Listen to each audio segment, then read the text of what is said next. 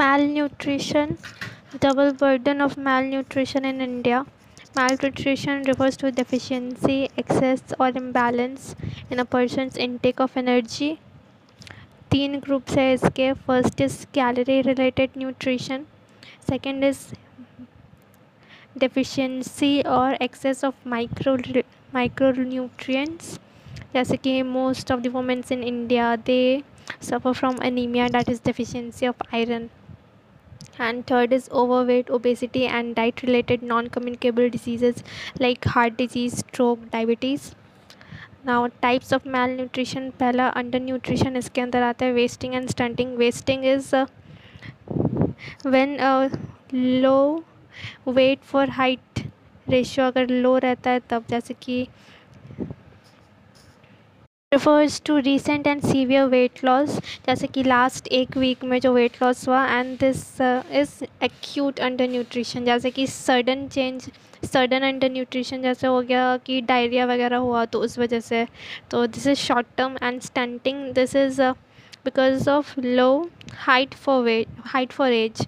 तो फिर जैसे कि अगर किसी का एज 1 ईयर है बट उसकी हाइट कम है, लाइक नॉर्मली जो होना चाहिए उस स्टैंडर्ड से कम है, तो this will be stunting. And ये क्रोनिक एंड लॉन्ग टर्म होता है, लाइक इसको फॉर 1 ईयर देखा जाता है. And now second is overweight और and obesity. This refers to when someone is too heavy for their weight, for their height. Then this is underweight, this is overweight और obesity. overweight होता है अगर उसकी BMI greater than equal to 25 है, and obesity if BMI greater than equal to 30. Now global hunger index. India's rank in 2019 was 102 out of 117 countries, and it was behind its neighbors like Nepal, Pakistan and Bangladesh. GI is calculated on 4 indicators. Pehla है undernourishment, second is child wasting under 5 years, then child stunting, and then child mortality under 5 years. Extent of malnutrition. India is home to the largest number of malnourished children in the world, and India is also home to the largest number of hungry population in the world. तो फिर इन जो 2005 to 6 से लेके 2015 to 16, in 10 years के gap में काफ़ी factors में decrease आई है. लाइक क्रोनिक मैल फंक्शन 48% था पहले, तो अब 38.4% है. अंडरवेट 42.5% से 35.7% है. एंड एनीमिया 69.5% से 58.5% है. Distribution of malnutrition. States like Bihar, Jharkhand, Madhya Pradesh, Gujarat and Maharashtra.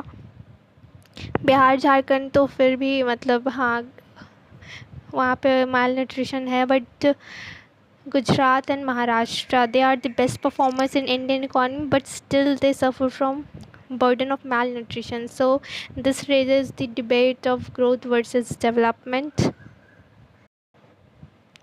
Now malnutrition is a reflection of old age pattern of social and economic exclusion, because over 40% children who are malnourished, they belong, because they are from SCs and STs, and for close to 40% OBCs, they are also stunted growth है इनमें भी बच्चों का.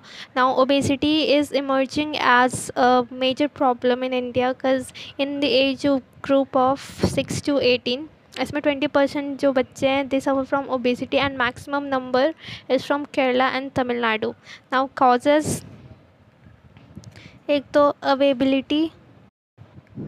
Green revolution के बाद ship to mouth से right to mouth में convert हो गया था, जैसे कि ship to mouth, because US से PL40 वीट हम लोग इंपोर्ट करते थे, बट नाउ ग्रीन रिवॉल्यूशन के बाद सब अपने से ही इंडिया में सब उगाने लगा फार्मर्स सब. तो फिर इंडिया में काफ़ी फूड क्रॉप्स है that we can feed the hungry population, but the following reasons की वजह से माल न्यूट्रिशन है. First is affordability, because poverty line set हुआ है डैट इज़ $1.9 पर डे. तो फिर काफ़ी लोग यहाँ बहुत पुअर हैं, and it's not affordable for them to buy these foods. Because उनके लिए ये सारे काफ़ी एक्सपेंसिव होते हैं। नाउ एक्सेस एंड एब्जॉर्बेबिलिटी में आ जाता है सैनिटेशन वाटर। अगर सैनिटेशन नहीं हुआ तो फिर डायरिया हो जाएगा, डायरिया से weight loss in the body can not absorb nutrients. वैसे ही अगर प्रॉपर ड्रिंकिंग वाटर नहीं है तो उससे भी डिजीज़ हो जाते हैं, तो फिर से weight loss and body can not absorb the nutrients. तो इन सब वजह से माल न्यूट्रिशन होता है। एंड नाउ जेंडर अगर वुमेन की हेल्थ पे फोकस नहीं किया जाता है then there is actually intergenerational poverty. ये हुआ कि जैसे कि पुअरली नरिश्ड मॉम है, अगर यंग एज में शादी हो गया and she is poorly nourished, तो this she will give birth to a poorly nourished child and उस चाइल्ड का पुअर ग्रोथ होगा of the child from 6 to 18 years. And फिर से उस अगर young girl she again gets married, तो फिर ये जो साइकिल है of poor nourishment चलता रहता है। This is intergenerational poverty. Now schemes, first is National Food Security Act, then ICDS, it is for pregnant mother and children from 0 to 6 years, and इन लोग को supplementary nutrition मिलता है, cooked meal, and then national nutrition mission, this is Poshan Abhiyan, and then Swachh Bharat mission. एक community centres भी set up हुआ था। First community centre was the Amma Amma canteen, ये जयललिता का था in Tamil Nadu. And Tamil Nadu it is also the origin of mid day meal. पहले mid day मील यहीं पे स्टार्ट हुआ था, फिर इसको गवर्नमेंट ऑफ इंडिया ने अडॉप्ट किया था। इसमें कि ये वुमेन का सेल्फ हेल्प ग्रुप्स था and they used to cook food and उसे अर्बन एरियाज़ में 2 रुपीज़ 5 रुपीज़ ऐसे बेचा जाता था। And this was to tackle malnutrition in urban areas, and ये मेनली माइग्रेंट वर्कर्स के लिए था। Education policy, key challenges in education sector are accessibility क्योंकि poor, socially backward, gender and then disabled, rural urban divide and digital divide की वजह से accessibility is a key issue. And then affordability, क्योंकि due to poverty higher education बहुत कोई नहीं afford कर पाते because it's very costly. and then quality of learning in students is low because government schools में मोस्टली जो class 6 student के बच्चे रहते हैं उन्हें क्लास 2 की basic mathematics, numerical and grammatical problems नहीं आती। की फीचर्स ऑफ NEP, पहले प्राइमरी एंड सेकेंडरी एजुकेशन में बिकॉज 0 to 6 ईयर्स के बीच में 80% ऑफ ब्रेन डेवलपमेंट होता है and this is the early childhood. पहले जो हमारा राइट टू एजुकेशन फोकस करता था वो 6 to 14 ईयर्स के एजुकेशन पे, बट नाउ ये जो 0 to 6 ईयर्स में ये 3 to 6 ईयर्स के लिए प्ले स्कूल में जाना ज़रूरी है। एंड जैसे कि इसके लिए आंगनबाड़ी है। And then is a 100% gross enrollment ratio in school education by 2030, and then focus on early education। इसके लिए integrate it with RTE Act, right to education के साथ से integrate करना, and then learn through play activity pedagogy, क्योंकि जैसे कि अगर A for apple है then show them apple है, तो ऐसे ही। and then foundational numeracy and literacy, then re-envisioning school curriculum. पहले 10+2 मॉडल था, तो फिर अब इसे ब्रेक करके 5+3+3+4 बना दिया। 5 स्टार्टिंग में 3 to 8 ईयर्स को फोकस करेगा, that is the pre school, and then 8 to 11 years के लिए जो प्राइमरी स्कूल है, एंड देन 11 to 14 इसमें क्लास 6 to 8 आ जाएगा, and then 14 to 18 years it's class 8 to 12। And ये भी कि 10+2 में पहले था ना कि PCM या फिर PCB लो, कोई साइंस का स्ट्रीम या फिर कॉमर्स का स्ट्रीम, तो फिर there will be no silos between the curricular and the extra curricular. जैसे कि साइंस एंड ह्यूमैनिटीज़ के लिए अब कोई physics, bio and physical education भी ले सकता है, मैथ्स, इकोनॉमिक, हिस्ट्री साथ में पढ़ सकता है, फिज़िक्स PCM के बदले मतलब कॉमर्स भी साथ में पढ़ सकता है, ऐसे ही। Now vernacular language as a primary medium till class 5 wherever possible, and then teaching coding class 6 and above के बच्चों को कोडिंग भी पढ़ाया जाएगा। And then vocational education from secondary level, इसमें हो गया कि practical skills like carpentry and then gardening, welding, ये सभी बताएगा। एंड बाय 2025 इसे 50% करना है। हायर एजुकेशन, इसमें aim to achieve gross enrolment ratio of 50% by 2035 and इसमें ऑनलाइन पेडागोजी को भी प्रमोट कर रहा है। And the new regularity body of higher education, जैसे प्रीवियसली यूजीसी एंड एआईसीटी था, तो अब नया आ रहा है। एंड इसमें 4 year curriculum of UG programme with multiple entry and exit, कैसे कि अगर 2 ईयर्स में ही वो अगर बाहर एग्ज़िट कर लेता है तो उसे डिप्लोमा की डिग्री मिलेगी। अगर 3 ईयर्स पे एग्ज़िट करता है तो ग्रेजुएशन डिग्री मिलेगी। अगर 4 ईयर्स पे एग्ज़िट करता है तो ग्रेजुएशन प्लस रिसर्च एक्सपीरियंस के साथ। And now foreign university establishment in India, तो फिर इससे इंडियंस को स्टूडेंट्स को ज़्यादा मोर चॉइसेस भी मिलेगा एंड वर्ल्ड क्लास यूनिवर्सिटीज़ भी आएंगी। देन मल्टी डिसिप्लिनैरिटी, इसमें है कि जैसे कि सीएस के साथ साइकोलॉजी एंड इकोनॉमिक्स भी पढ़ाया जाएगा। लाइक इंजीनियरिंग कॉलेजेस में they must have humanities department and then by 2030 minimum qualification degree for teaching it will be 4 years integrated BEd degree for improving the quality of teachers. And then affiliated colleges जो थे, they have to be phased out in the next 15 years and they should either be the autonomous or they should join a university. जैसे autonomous में IITs IIMs वगैरह हो गए। And ये जो affiliated colleges थे they impart less knowledge and they just hand over degrees, तो इसकी वजह से पुअर क्वालिटी ऑफ एजुकेशन था।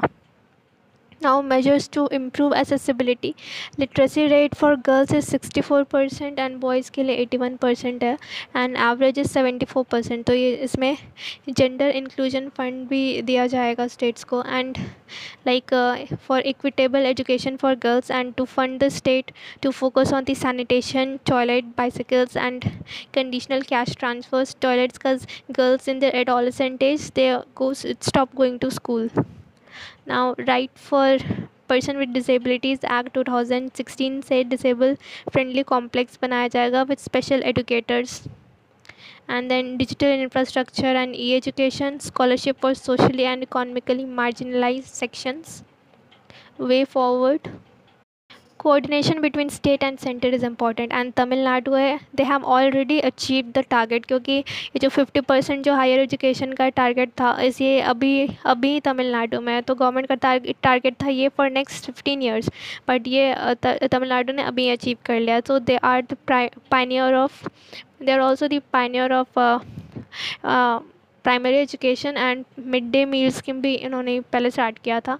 एंड देन 6% ऑफ जीडीपी अब एजुकेशन हायर एजुकेशन पे दिया जाएगा। पहले प्रेजेंट में बस 3% था, तो it's been doubled.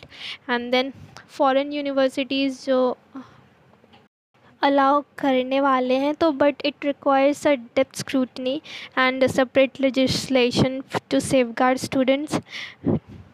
safeguard students from being duped by the education quality, because ये तो पहले तो एक्सपेंसिव तो रहेगा ही, तो फिर एक्सपेंसिव है तो उस हिसाब से क्वालिटी ऑफ एजुकेशन भी होना चाहिए, इसीलिए। ऑनलाइन एजुकेशन चैलेंजेस, पहला तो हो गया digital divide, bandwidth and speed of internet connectivity and फिर availability of gadgets is also limited. और फिर अगर ये सब है भी तो पावर डेफिशिट की वजह से it is a challenge to keep the gadgets operational even when offline. And फिर ये जो रूरल में 4.4% हाउस होल्ड विथ कंप्यूटर है एंड अर्बन में 23.4%। एंड फिर विथ इंटरनेट फैसिलिटी रूरल में 14.9% है एंड अर्बन में 42%। ये कम है इस cause due to cost of data. And फिर north east tribal areas and migrant workers, इन लोग के पास internet availability is very patchy. Socio economic challenges, इसमें हो गया the cost of maintaining multiple gadgets, gadget affordability is an issue, because अगर घर में 2 चिल्ड्रन है 2 किड्स, तो फिर दोनों के अलग अलग 2 कंप्यूटर्स प्रोवाइड करना it's not possible for everyone. And then according to census 2011 71% of the household with 3 और 3+ मेम्बर्स हैव 2 रूम्स और लेस। तो अगर 2 बच्चों का एक साथ क्लास चल रहा है तो there is crowding and specially in the low middle classes. And then peer to peer interaction नहीं होता।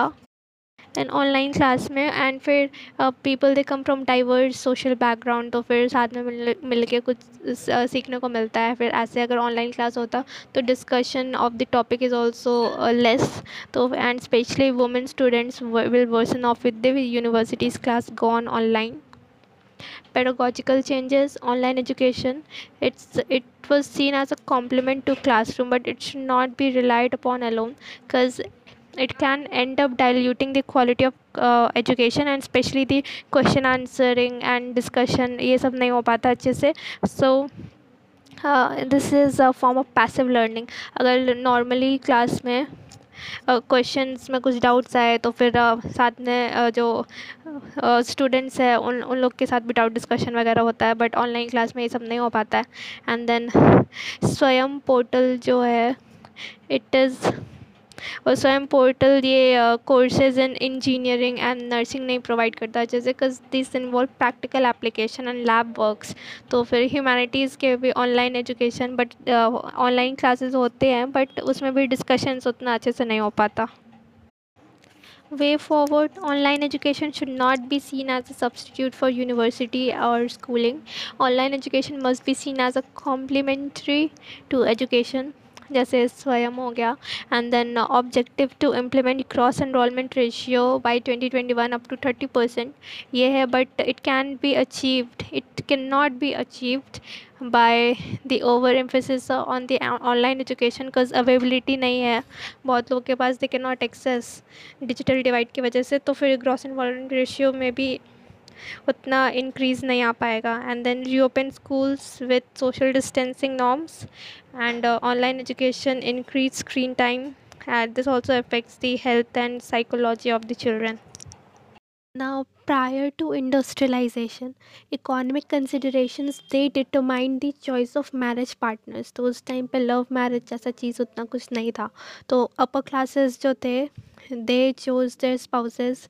तो फिर वो लोग ये देखता था कि they had to consolidate the land holdings, या फिर पॉलिटिकल पावर इंक्रीज करना थ्रू डाउरीज, एंड फिर patrimony and social alliance establish करना, या फिर also at the they aim to preserve their blood lines. तो इसलिए वो लोग वैसे ही लोग से शादी करते थे। And the lower classes, the men they chose their wives on the basis of their potential of productive contributions and also reproductive capacities. जैसे जो पेजेंट फार्मर्स थे तो दे चोज स्ट्रॉन्ग वुमेन, जो स्ट्रॉन्ग वुमेन उन्हें एक तो labour में काम करेगी, एंड फिर हार्वेस्ट के टाइम पे, या फिर they would cultivate the gardens, and फिर they would also run the households, and फिर प्रोडक्ट्स को मार्केट लोकल मार्केट में बेचना हुआ, तो ये सब काम वो लोग करती, इसलिए स्ट्रॉन्ग वुमेन चाहिए था उन्हें। And the artisans they chose, जो उन्हें क्राफ्ट्स में वर्क में काम करे वो लोग से शादी करता था। एंड स्पेशली उन लोग की जो वाइफ्स रहती थी ना, mostly from the families of the same occupation रहती थी। And the middle class man they chose wives would help them in running the business, जैसे शॉपकीपर्स एंड अकाउंटेंट्स हो गए, तो फिर उन्हें जो है मदद करती in the purchasing and selling of the products, या फिर also in negotiating the prices. तो ऐसे people they used to think romantic love this would affect the choices of the partners, and this also as a subversive influence, subversive influence on economic community होता। तो इसलिए जो भी marriage था ना, तो उस टाइम पे जो फैमिलीज एंड द किन्स ये लोग डिटरमाइन करते थे किससे शादी करना है। एंड ऑल्सो बहुत ज़्यादा इसमें फैमिलियल एंड इकोनॉमिक कंसिड्रेशंस रहता था फॉर द मैरिज। तो इसलिए जो भी जो लोग भी शादी करते थे they use to marry mostly at later age, जब ज़्यादा मतलब ज़्यादा एज का हो जाता था तब शादी करता था। तो इसलिए द एवरेज एज मेन के लिए it was 29 years and women के लिए 26 ईयर्स। एंड फिर बहुत लोग तो the couples they married after, या तो एक कोई उनके एक पेरेंट या दोनों पेरेंट मर जाते थे उसके बाद वो लोग शादी करते थे, because this release them from patrimony and also this release them from the need for parental consent for marriage. Industrialization के टाइम पे देयर वाज इंडस्ट्रियल कैपिटलिज्म। तो उस टाइम पे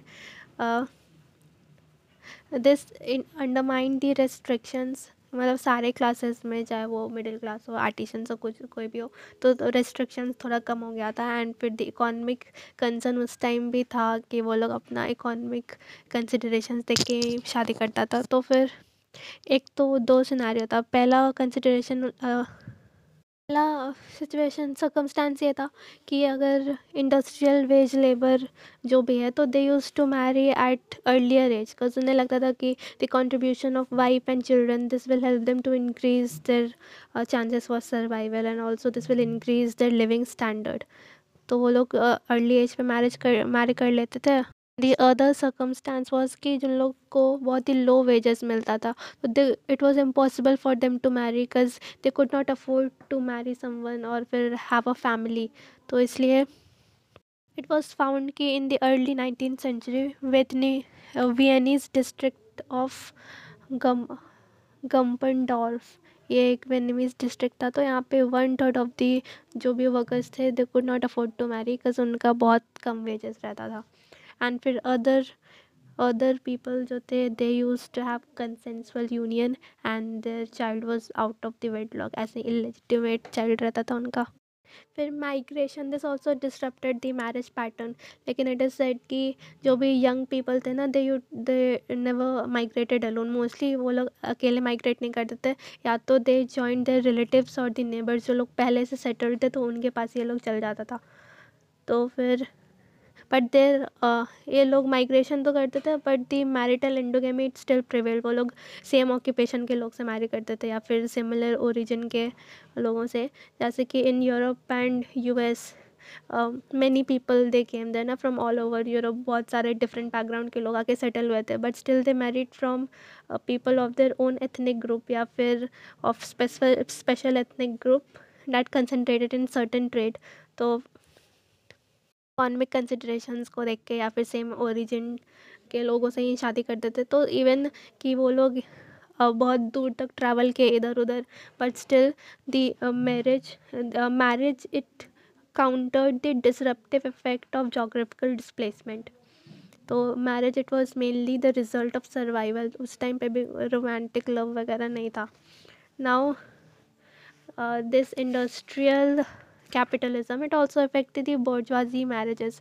Bourgeoisie marriages जो था, it was differently affected from the people of lower class, because उनके पास there was accumulation of wealth, तो उन लोगों they were not dependent ना, तो this fostered the ethics of individualism, and फिर also they had cultural freedom for development of intimacy। तो एक इस टाइम पे there was era of romanticism early 19th century में, and फिर this also associated with the art and literature, and this also encouraged the development of romantic relationships। तो जो spouses थे उस टाइम, choice of spouse उस time पे भी economic considerations लिया जाता था, but still romantic love, this was also at competition with the choice traditional way of choosing the spouses. जैसे कि वो लोग पहले अपना ऑक्यूपेशन देख के लेते थे, बट अब यहाँ पे डेवलपमेंट ऑफ फीलिंग्स भी होने लगे, तो दोनों को देख के। तो this also this period this also give rise to companionate marriages. And जो कंपेनियनेट मैरिजेस था, ये लोग म्यूचुअल अफेक्शंस को देख के शादी करते थे। तो इस टाइम पे love between the spouse it became the moral duty of middle classes. Pollution, types of air pollution, एक तो इंडोर होता है, आउटडोर होता है। आउटडोर एयर पॉल्यूशन जो है, ये हो गया पर्टिकुलेट मैटर या फिर वीओसीज वगैरह से। And the indoor air pollution it is mainly by the cooking fumes and cowdung fuel वगैरह जो यूज़ करते हैं, वुड्स वगैरह। तो इट इज़ ये सारे जो फ्यूल्स यूज़ करते हैं या फिर कुकिंग के लिए या फिर हीटिंग के लिए, तो ये मेनली रूरल एरियाज़ में होता है। And it has major impact on health in the rural areas. And फिर ये जो कुकिंग से ओनली वुमेन करती है, they do the household duty, तो women health it is mainly affected by this. कि development of respiratory disease like asthma हो गया। एंड फिर भी आउटडोर एयर पोल्यूशन जो है, इस पे ज़्यादा हेल्थ इम्पैक्ट तो पड़ता है, but it is mainly in focus because it affects the key urban areas. Now types of air pollutants, पहले पर्टिकुलेट मैटर। तो पर्टिकुलेट मैटर में आता है PM10 एंड PM2.5। तो जैसे PM10 का साइज़ हो गया, it is less than 10 micro 10 micron and फिर 2.5 का लेस देन 2.5 माइक्रॉन। तो फिर whenever they are inhaled that can lead to asthma and bronchitis. तो फिर ब्रोंकाइटिस एंड एस्मा एंड ये प्रोडक्शन इनका होता है बाय स्टबल बर्निंग, जैसे कि क्रॉप रेसिड्यू को बर्न कर दिया लाइक वीट एंड राइस का। एंड फिर also by coal burning, power plants में जो है तो कोल बर्निंग से मेनली फ्लाई ऐश प्रोड्यूस होता है। And fly ash it is India वाले कोल में फ्लाई ऐश कंटेंट ज़्यादा होता है, तो इस वजह से बहुत ज़्यादा फ्लैश प्रोड्यूस होता है, बिकॉज इसमें approx 35 to 40% fly ash content होता है। And then the burning of waste and in improper manner, फिर कंस्ट्रक्शन एक्टिविटीज़ हो गया। And then fossil fuel burning हो गया from vehicles on road. And ये जो PM2.5 एंड PM10 है, they irritate the respiratory system. Now second pollutant is gases. Gases में हो गया CO2, ओजोन एंड NO। तो they already exist in the atmosphere, लेकिन पोल्यूशन तब होता है when there is abnormally increase in their concentration. And then the third one is volatile organic compounds और the VOCs, and ये लोग produce होते हैं by the combustion of the oil and coal. तो ये सब मेनली हो गया by the petrol and diesel, जो IC इंजन ऑफ कार्स हो गया उसमें होता है। तो ये लोग प्रोड्यूस करेंगे sulphides, sorry, oxides of sulphate, ये तो है, और फिर oxides of nitrate, nitrogen, NOx and SOx। Now causes of air pollution, पहला हो गया एनवायरमेंटल या फिर जोग्राफिकल। तो इसमें हो गया कि विंटर के टाइम पर नॉर्दर्न इंडिया में ज़्यादा पोल्यूशन होता है in comparison to southern India. तो पहला तो एक ही direction of wind, it is from north west to east वाले साइड में। तो जितना भी स्टबल बर्निंग होता है सारा फ्लो होके आ जाता है हरियाणा उत्तर प्रदेश वाले रीजन में। And the second is even Pakistan वाले रीजन से भी, पाकिस्तान के पंजाब से भी जो भी स्टबल बर्निंग होता है सब इधर ही आ जाता है।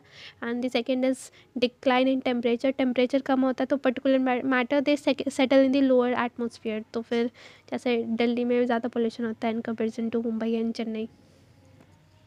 तो इकोनॉमिक कॉज हो गया कि इंडिया में बहुत ज़्यादा डिपेंडेंस है on coal for electricity. 60 to 80% जो है dependence, it is overwhelming dependence on coal. And फिर कोल से फिर फ्लैश प्रोडक्शन हो गया, फ्लैश से बहुत ज़्यादा पोल्यूशन होता है। एंड जो भी व्हीकुलर एमिशन हो गए, सेकेंड में हो गया vehicular emissions, because urban areas में 4 व्हीलर्स जो है इससे VOCs वगैरह बहुत प्रोड्यूस होता है। एंड फिर the other one is large scale construction activities.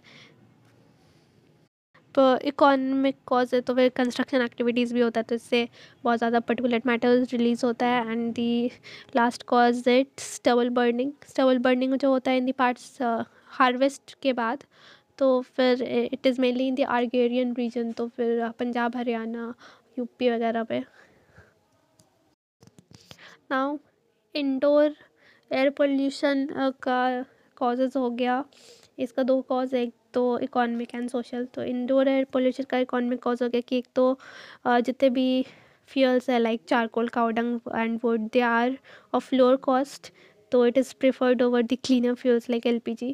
And then social cause हो गया कि रूरल एरियाज़ में cooking it is a women's issue, तो हाउस होल्ड वर्क जो भी होता है वो लोग वुमेन करती है, तो it is not valued of paid work and इतना रिकग्निशन मिलता नहीं है इन दी पेट्रियार्कल सोसाइटी। तो man they choose to ignore the negative health impacts because women का काम है। ये तो सोशोलॉजिकल फैक्टर हो गया। एंड दूसरा सोशल फैक्टर ये हुआ because there is less social awareness about the negative impacts of the fuels. Now political factor, अब एयर पोल्यूशन को टैकल करने के लिए there should be cooperation between the state governments. तो जैसे कि पंजाब, हरियाणा, दिल्ली, सबको स्टबल बर्निंग से इफेक्ट होता है, तो सबको मिलकर काम करना चाहिए, but this cooperation is missing. And then failure of agencies like state pollution control board and central pollution control board, ये दोनों जो है they have failed in enforcing clamp down on the industries at economical activities.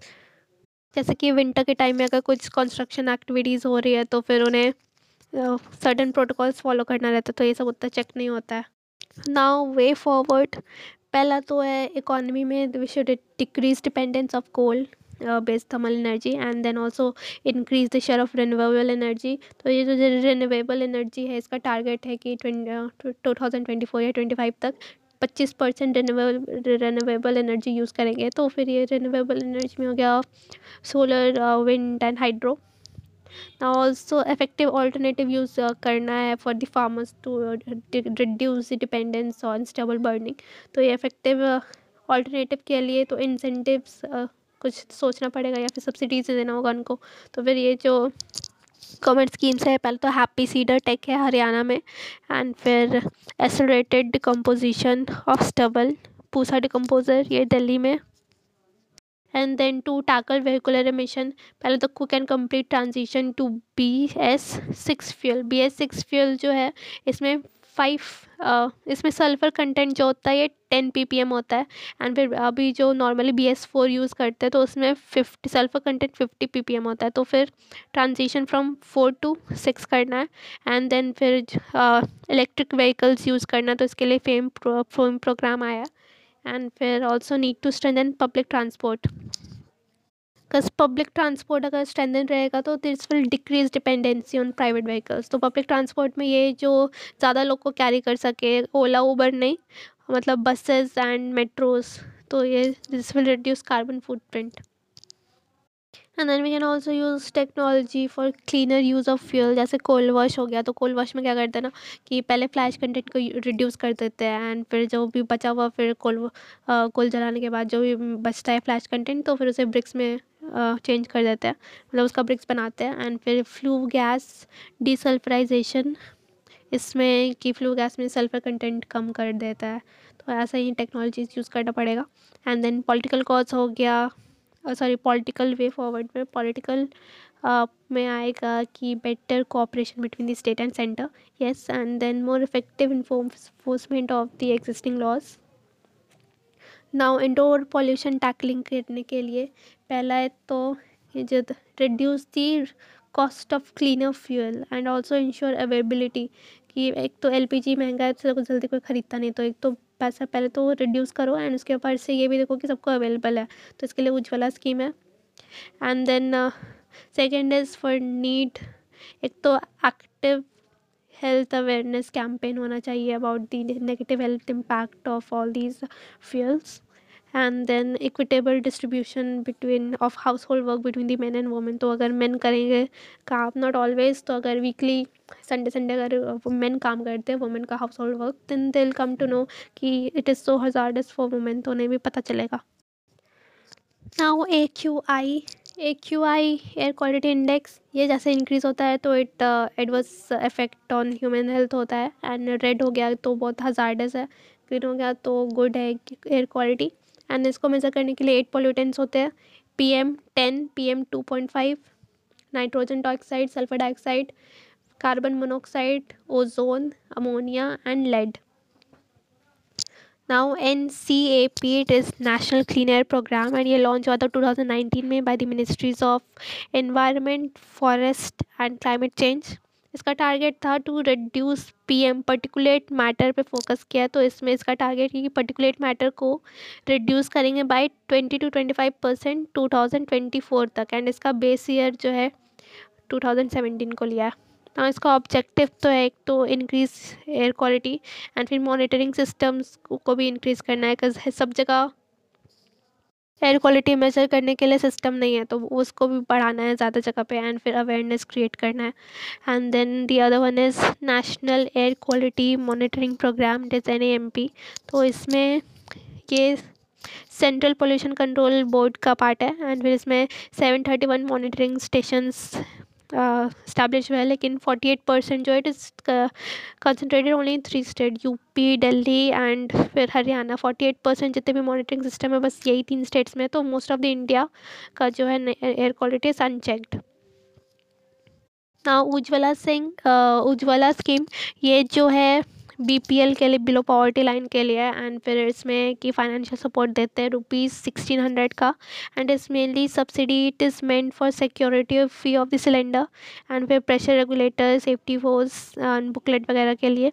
लेकिन cost of refuelling this cylinder it is not covered.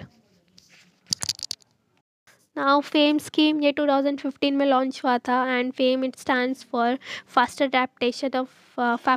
Adaptation and manufacturing of hybrid electric vehicles. इसके 4 focus areas है. पहला तो take development, ये जो भी electric vehicles है इसका कोर होता है बैटरी। तो बैटरी जो है इसका डेवलपमेंट करने के लिए जो इंडस्ट्रीज़ है जो बैटरियाँ बनाएंगी, तो ये टेक डेवलपमेंट उसके लिए उसको इनकरेज करना। And the second one is to boost demand, तो डिमांड क्रिएशन हो गया। Third is pilot project. And the fourth is कि जगह जगह पे हाईवेज पे या थोड़े थोड़े इंटरवल पे चार्जिंग इंफ्रास्ट्रक्चर प्रोवाइडेड और चार्जिंग पॉइंट्स हो बैटरीज़ के लिए।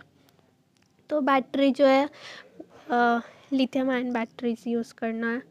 एंड फिर इसका 2 फेज़ था। First phase it was from 2015 to 19 and the second phase it is from April 2019 to March 2022।